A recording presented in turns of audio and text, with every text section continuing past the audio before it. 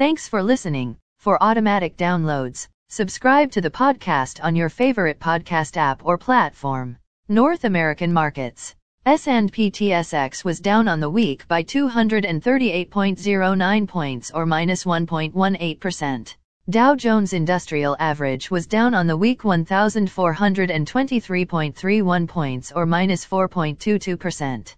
Nasdaq was down on the week by 637.74 points or minus 4.82%. The S&P 500 was down on the week by 170.82 points or minus 4.04%. VIX Futures was up on the week by 2 points or 8.26%. Overseas markets. The Nikkei 225 in Japan was down on the week by 289.03 points or minus 1.00%. The China CSI 300 was down on the week by 43.52 points or minus 1.05%. The DAX in Germany is down on the week by 573.05 points or minus 4.23%.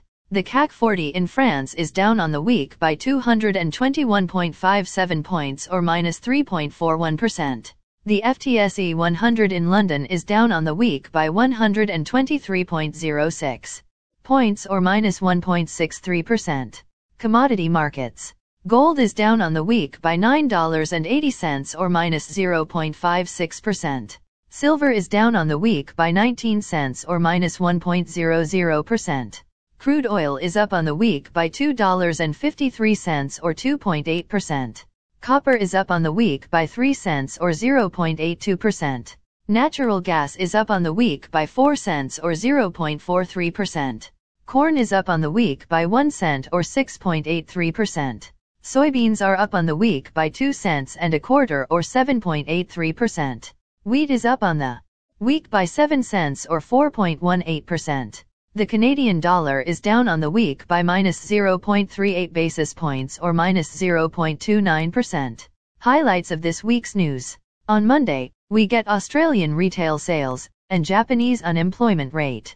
On Tuesday, markets look forward to Spanish Consumer Price Index, Eurozone consumer inflation expectations, German Consumer Price Index data, and United States House Price Index on Wednesday. Set to be released is French Consumer Price Index data, French Gross Domestic Product data, German Unemployment Information ANF, Italian Consumer Price data, and of course Eurozone Consumer Price Index data and Cabedion Gross Domestic Product information. On Thursdays, we look to German retail sales and Eurozone unemployment rate releases. On Friday, to finish the week, we receive United States unemployment data and durable goods. Again, thanks for listening. For automatic downloads, please subscribe on a podcast app or platform.